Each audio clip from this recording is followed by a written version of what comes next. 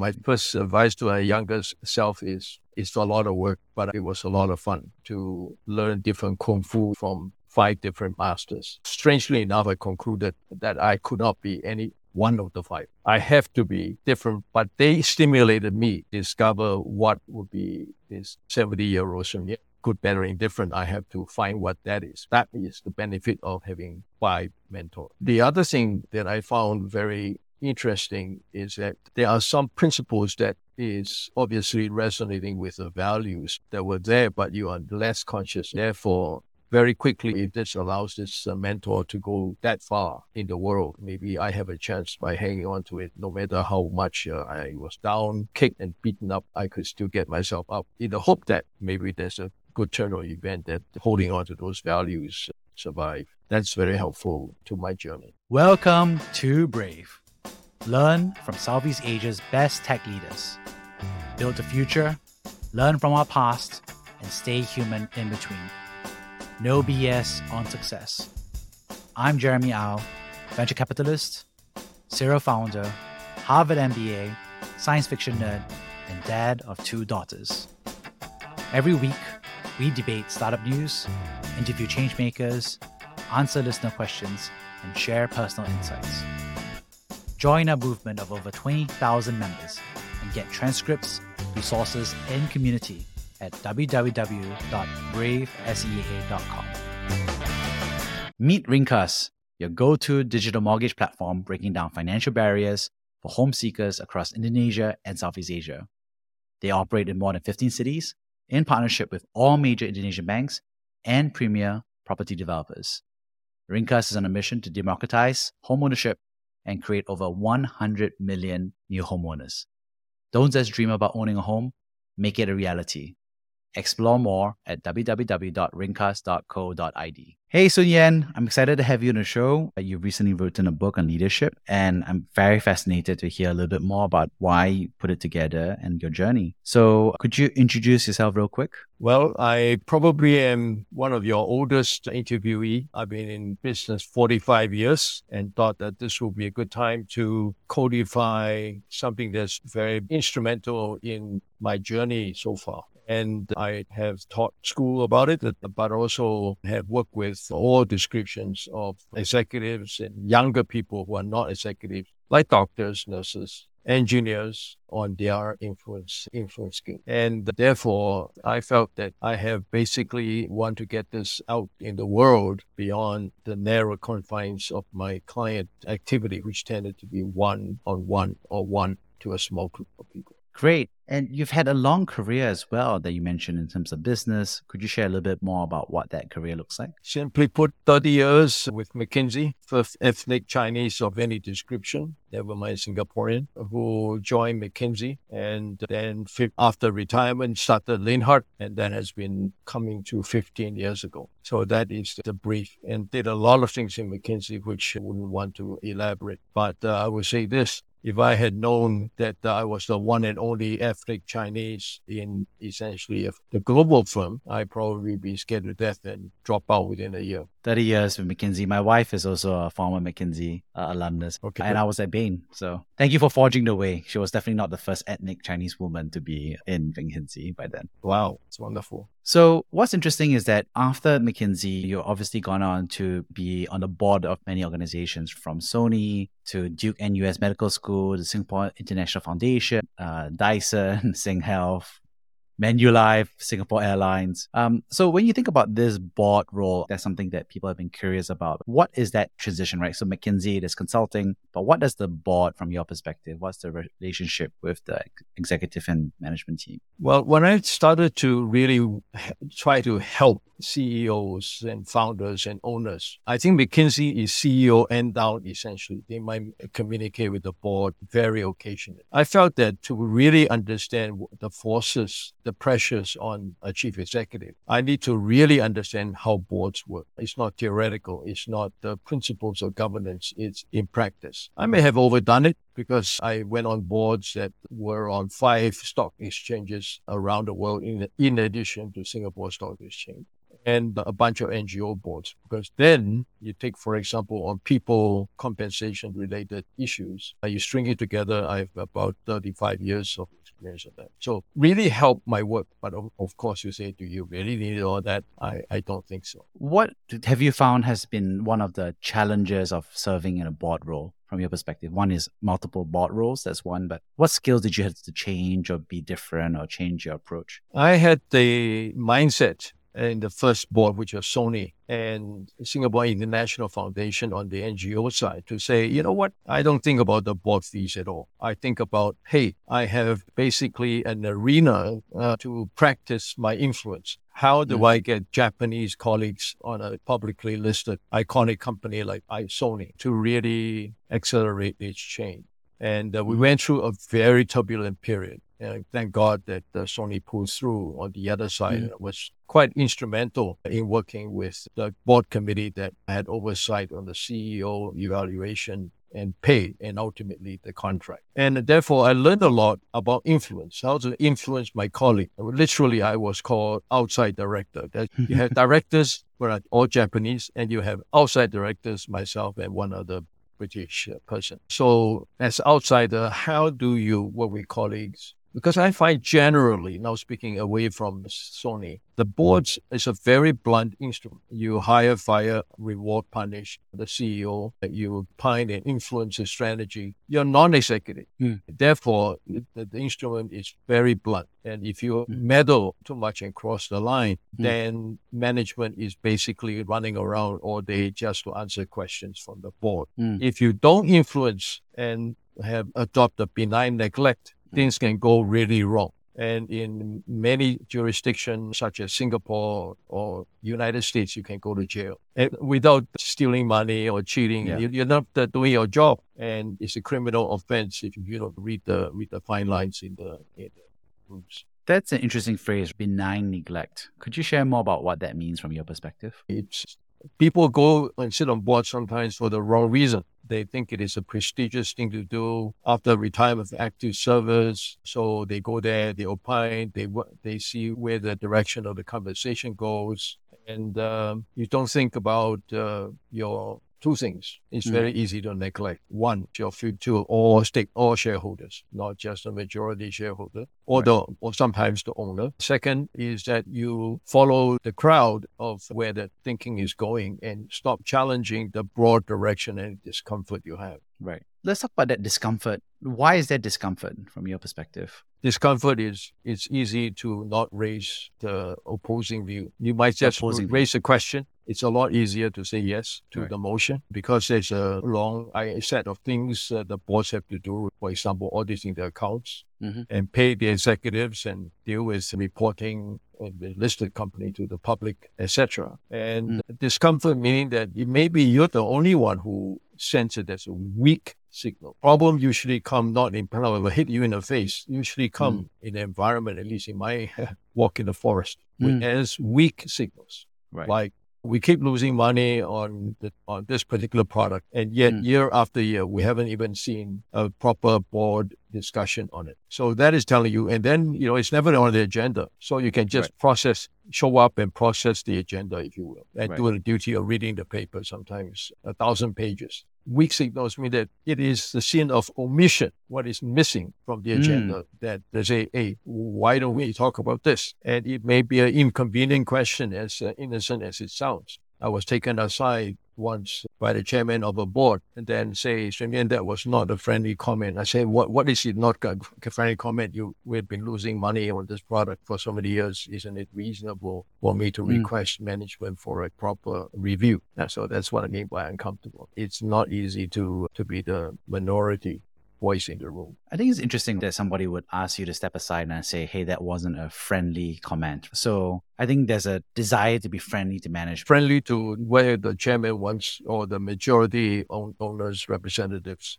tell you they want out of the situation. Yeah. So how does that conversation happen? How do you build that relationship or trust or conversation with other boards? Because yes, there's a vote perhaps that you could have sometimes, but what is that process from your perspective? I think that is why if you structurally the board processes are well known. You have 2 committee meetings, and then you report to the main board for approval by the entire board, such as the recommended bonuses for management. So if you think that there are things the company is facing that is very crucial, it is really in the coffee chats, in the dinner the night before, the social time that you have an opportunity to sound out your colleagues and say, are you feeling the same thing I'm feeling? Which is, we are given the Walt Disney version that we are not facing up to this issue that is staring us at us. The other side is also possible, which is sometimes when things are really bad and board colleagues want to punish the management for not delivering on the results, I would also try and say, in my view, I think we were overly generous when the results were great because of environmental reasons, not management doing. And now I don't think management did a great job in a terrible market. We should not punish. It's easy to go to the AGM and no shareholders is going to push against you if you say, listen, oil prices are down and COVID around and we lost our shirt. Well, everybody in industry lost its shirt. So why shouldn't we punish the management? Say, wait a minute. It's all relative to the general trend. Did management did something really heroic to create a differentiated result? And that requires the courage, but also the influence skill to be able to, if you saw that, wait a minute, I disagree, I vote, you already get voted down. Let's go on to the next item. Basically, what are you going to do? I say, wait a minute. You can do that once or twice, but you do that on every item. The chairman will now take you aside and say, we will not nominate you again. I mean, we are both Harvard MBA alumni, and obviously the joke that they always have is when the environment is going well, it's all due to management contributions.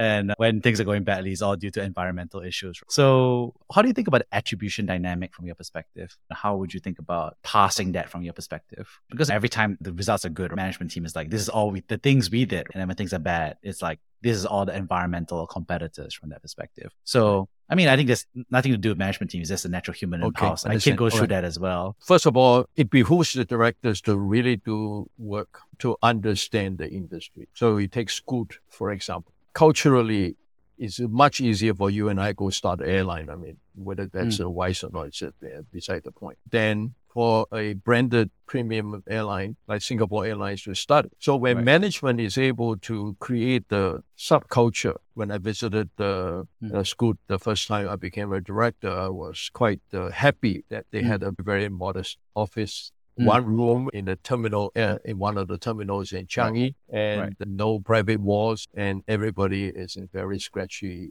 fighting mode and great morale. And I say, wow, management who led it did something really good. And we broke even in no time. Now, to me, easy to say, listen, we had all the help from the parent airline, but wait a minute, how many low-cost airline was able to make money? They may be chasing each other and cutting prices by the end of the day. That takes a lot of work. I'm so curious because you graduated from Harvard with your MBA in 1980, and that's 43 years ago. Time flies. I'm just so curious. Would your younger self have envisioned who you became today? I'm so curious over 43 years. What things have stayed the same and what things have changed from your perspective? If you remember what you were like when you were in 1980. Well, number one, then it's easy to talk about the things that are constant. Number one, everybody tells me that I'm very curious. And I was curious then to join a business that nobody in my family, extended family, understood what it was. McKinsey, they say, what do they do? Forecast GDP. That's the extent of the response. Why don't you get a proper job in a bank? Is basically the response I got. But I was curious because you are curious. You do certain things that you wouldn't have done. So, for example, I tell myself, nobody tells me that, never give the same speech twice. And you know what that means? That means every same time the topic, I'm the go-to person on CEO transition. But if I give the same speech, I won't be motivated to be at a cutting edge. But if I tell myself, that was fine last time, but what have you learned lately that you can think about this? Say, I was later part of the pandemic, I was on a panel with Piyush Gupta and Jessica Tan, two of our famous CEOs. And the topic was driving strategy growth post-COVID normal. And when it came to my turn, I was the least famous of the three. I say my difficulty in the first place is that I don't believe that there will be a normal. It is not going back to the old normal. things will be different in at least two ways. One is you end up with a different normal. That's one possibility. The other one is we'll never settle down to a normal because some other stuff is going to hit us. Sure enough, even if you don't read the papers and look at the climate and look at the geopolitical and so on. So we are living in a world where there is no normal. Tomorrow is a new normal. The day after is another one again. So how do you think about strategy? I can't dish out what I learned in HBS 1980. It doesn't work. So curious allow me to challenge myself, allow me to expect change. And as all my bosses in McKinsey said to me, Tsun-Yan, the one thing that for sure is you are always forward-looking. That's amazing. And on that note, from what people told you, I think what was the best advice you ever received and who and why from your perspective? I actually have 5 best advice I got from my 5 mentors. So my first advice to my younger self is it's a lot of work, but it was a lot of fun to learn different kung fu from 5 different masters. And I was not out. Strangely enough, I concluded that I could not be any one of the 5. I have to be different, but they stimulated me to discover what would be this 70-year-old Sun-Yan.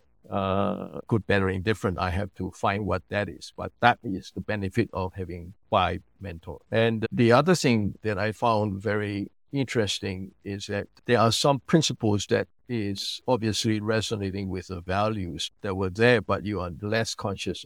And therefore, very quickly you say, if this allows this mentor to go that far in the world, maybe I have a chance by hanging on to it, no matter how much I was down, kicked. When I was down and beaten up, I could still get myself up in the hope that maybe there's a good turn or event that holding on to those values survive. So that's very helpful to my journey. Yeah. You also give advice to other folks, right? You've been building out this coaching business for so many years. You've coached CEOs and so many people in the industry. And I think you started to codify this, obviously, in your book. What is the key framework that you think about how you coach or support or counsel business leaders?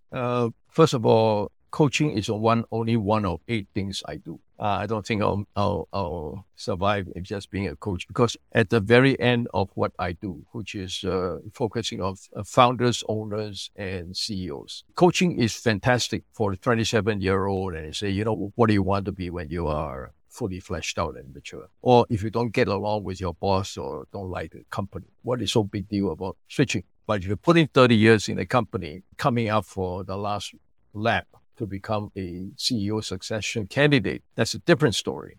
So I think that's the first thing that is different from what I do, because in that, oddly enough, very short time frame, the more senior you are, the day of reckoning is always very close by, very counterintuitive. When you're 27 years old, as I say, you have all the latitude to make a mistake and quit or find another mentor, sponsor, whatever. But the first thing is, therefore, coaching is never enough at the top end. This is a misunderstanding in the market. So what else is important? You have to catalyze. There are things that the senior executive in the short 2 years, day of reckoning, has to make happen, not just deliver, but somebody who's an introvert, who's otherwise fantastic leader, he or she is going to miss the brass ring simply because you will say, you put him into the Shangri-La boardroom for a cocktail and he will stay, you find him in the same spot an hour later. So does he look like a CEO? Nah, right? But I'm there to sort of say, wait a minute, I stand for truth and light. Right. You guys are judging the book by the cover. My job is to, go inside the book and tell you the different qualities of this leader and work with them to see if we can overcome that. Now, I can't make an introvert into an extrovert, but I can help the person increase the extrovert. And therefore, I catalyze and I advocate. We all know about advocacy. Coaches don't do that. It's against the rules of the ICF, the International Coaching Federation. But I do. So when you say that it's like against the rules to coach, you're also catalyzing and you're advocating. What does that combination look like from a client's perspective? It's like you get outcome oriented and you say in 1 year, 18 months, pick a horizon and you say, what is it that is reasonable to expect yourself being able to do consistently, behave consistently? How do you want your stakeholders to see you? They see you this way. You can go around to a landscape, if you will, of what the landscape of perception. And then what would that the perception if I go do the same exercise of interviewing a third of the board or your peers, your immediate and your customers, and then say a year from now, what are the defining headlines? And I will be there to say, well, no, that's not realistic. Frankly, that's nice, but frankly, you don't have to do that to win the race. Yeah. So given that, then I would say, here's the things you need to do. Let's talk about me stimulating you or give you ideas or put you in front of other CEOs I have worked with. So for example, if you're a first-time CEO, Jeremy, there are lots of things going on. And it is good to sit down for dinner with 5 other first-time CEOs that I work with. And the dinner is about not great CEO leadership. It's about, hey, what mistakes did we make in the first year? What about people? How many can I afford to change? How many must I keep? How do I motivate everyone? Because I needed everyone to row in the same direction. So there are common themes and how you manage the stakeholders. Stakeholder management in the CEO office now around the world, not just Singapore, but Singapore is no exemption. It has gotten very complex in the last 5 years. How has it gotten complex over the past 5 years? Well, the average industry, I'm talking aggregated a lot, you may have your board of directors. You may have a significant shareholder. You may have a regulator. If you're a telco, you are regulated by IDA. If you're a hospital, you'll be regulated by MOH, etc. If you're airline, CAS, etc. But now, with all the turbulence and volatility, it's not just a regulator talking to you. First of all, you have very irate customers who don't get their bags if you don't have the bags loaded. And if you are under great financial distress, not just the financial markets don't come to help just when you needed the most help. You had to find creative ways to reach out to stakeholders. So that's, I would say, the period of the last 5 years, the complexity of managing stakeholders have increased maybe tenfold, to put it conservative. On that note, could you share about a time that you personally have been brave? My colleagues will tell me that I may be foolhardy, but I am very courageous and I've been brave all the time. But I can tell you a few quick anecdotes. One was when I was a second-year associate at McKinsey. By the time I reached the client site, which is in Norway, the McKinsey team was told to pack up, and the chief technology, which was an equipment manufacturer. So the technologist is a great engineer and he's a great inventor, if you will. Can be getting along with the CEO, not enough. We were told to pack our bags. So since I incurred great expense to show up, the partner said, why don't you take at that time the document and see whether you can go into the lion's den and take him through it, and he may change his mind and not veto our project. So I went in there, and so what have I got to lose, right? I mean, everybody else was thrown out, if you will. I went in there, and the first thing he saw me, he said, Tsun-Yan, you must be very good in your math. I would say, well, where did that come from?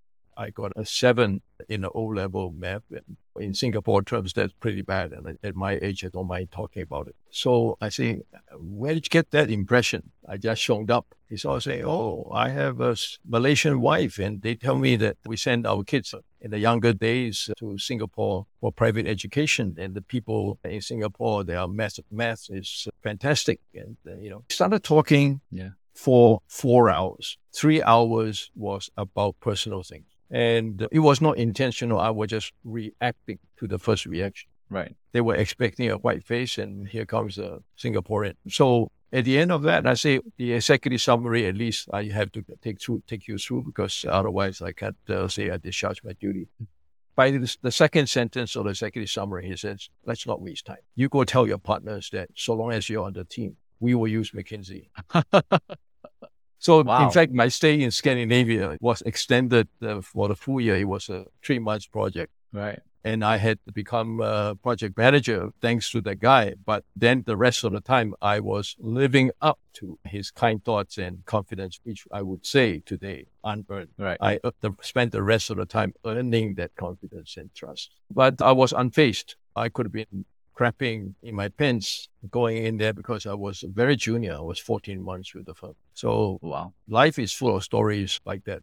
You said you have more stories as well. I'd love to hear another story. Okay. Well, I have the stupidity or whatever it is to walk up to the shareholders committee at McKinsey and propose to him that, hey, For every hour of service that we have with our clients, there's another hour lurking out there, which is an entirely black continent. I started to give my views about the future of advice, not the future of consulting, because consulting is a subset of advice. And all the different players and so on. You see, if you look at not which law firm is doing, which, shall we say, profession is doing well. Well, the accountants are doing well. The top lawyers are doing well. By name, the very best lawyers in Singapore, the very best accountant in Singapore. And you can go to IRAS and check how much money they make. And they are fantastic. You don't get to know them. They can pull rabbits out of a hat. It's not just that they sit there and work their associates hard. They are fantastic in pulling rabbits out of the hat, out of personal experience, by the way. It makes these people great. And I came to one point, regardless of consultants, accountants, or lawyers. And that is that they can treat their clients as people. People have needs. And you just don't treat them as businesses, as a cardboard picture with a stamp across the face that says CEO.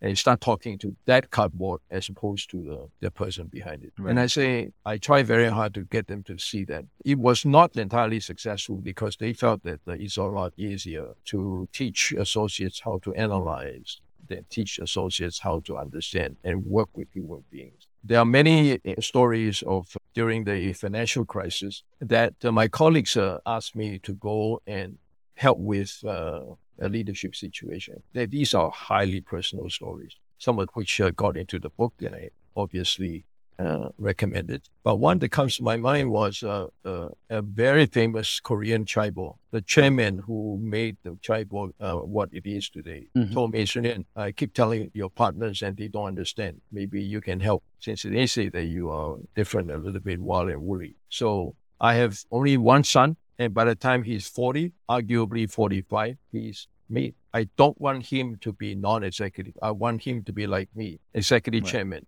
to direct the company and not just be a shareholder and collect dividend. So it's a single pass, no fail assignment. If, CEOs, well, what's the worst case? You can change the CEO. You have succession. You have people within the company that you can choose or outside. But if you're a family business, I say, oh, wow, single pass, no fail. Where did I hear that before? It was in the blast furnace of a steel-making business. You charge the iron ore and slag into the blast furnace, and if you made a mistake, you cast the bars instead of plates. What do? You send it to the blast furnace and melt it down for another pass. Well, if I only have one son, he's now 32. By the time he's 40, 8 years from now. So his question is, can you help me? I said, well, I never done that before because I don't give any guarantees. He said, number two, would you be around for 10, 15 years to see this one through? And then I made up my mind, whether I was with McKinsey or not, I'm going to see this one through. Now, it takes personal courage to have situations like this and say to myself, if I were not brave, because I'm curious,